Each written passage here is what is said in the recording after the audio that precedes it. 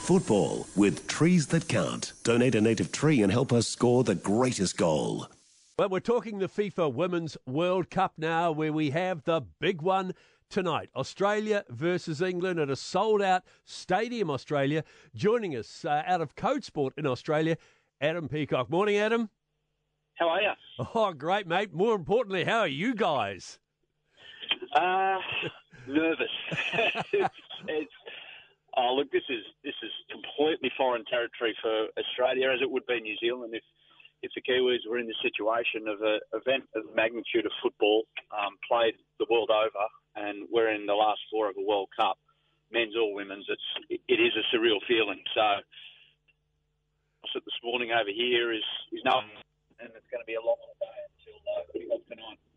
It talks to the feeling in the nation as well, not just in Sydney where you're playing it, but right across the nation. It's going to be amazing. Yeah, everyone wants to talk about it because I'm involved in it with the broadcast. So people that I know well just kind of stop and want to have a chat about it. And, down the coffee shop, all they want to talk about is how the Matildas are going to go and some of the characters involved. It's just great. It's being a lifelong football fan and involved in the sport as well. It's beautiful to see. So it's not going to last forever. Like the event will end, and then attention will quickly switch focus to footy finals. But it's just a fun moment in time for us football fans.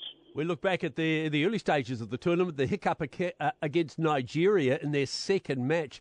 The Matildas, though, got it right, been one of the form teams in the tournament, really, haven't they? Yeah, since then, having conceded a goal in the three matches since, Canada, Denmark and France, rode their luck a little bit. It wasn't as if they've come up with dominant performances. The one against Canada was pretty dominant. The one against Denmark was well above average, and the one against France was always going to be tricky because they're full of high-class players. So to get through those three, fantastic. So I label it as 5 hurdles they had to now hop over after putting themselves in the position after Nigeria, and they're over 3. It's just 2 more to go, but they're as big as the 3 previous. That penalty shootout on Saturday night, even us Kiwis were rooting for the Aussies. How good is it for the female game over there? I mean, it was the most watched TV event in over a decade. Yeah, extraordinary numbers, and I think with penalty shootouts now with social media, word gets around and people then jump on if you're not already watching it. And I think it's unders. They said that there was a reach of 8 million, so 8 million people at some point watched the game.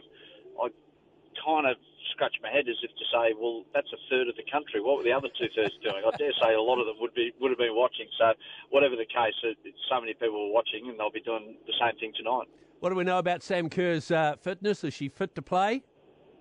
Yeah, fit to play, but a big question whether she starts or not. I would start her. I think she's ready, judging on what she came up. She played 70 minutes the other night, so look, the risk of re-injury is high.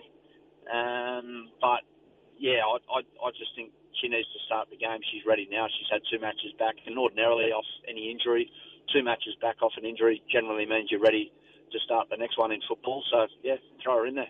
Do you think this will change the sport in Australia? I think so, yeah. The big struggle the sport's had over here is the lack of connection with itself. So hopefully this doesn't divide and the people involved with running, the national teams get on the same page as the people running the clubs, and then all the way down to grassroots level. So that needs to be key. And then government level, government funding, well, that's an easy one now. Like every politician known to man has come out and started supporting the Matildas and wearing scarves and everything like that. So they can't just turn their blind eyes now or turn a blind eye to any funding requests. I think that football has, given that they now know fully what the sport means to the country. So, yeah, it will change it. Not like in a material way straight away that it's going to, all of a sudden the roads are going to be paved with gold, but I think long term it will have an effect. Do we read much into it? Because back in April, the Matildas actually beat England, didn't they? Yes, they did.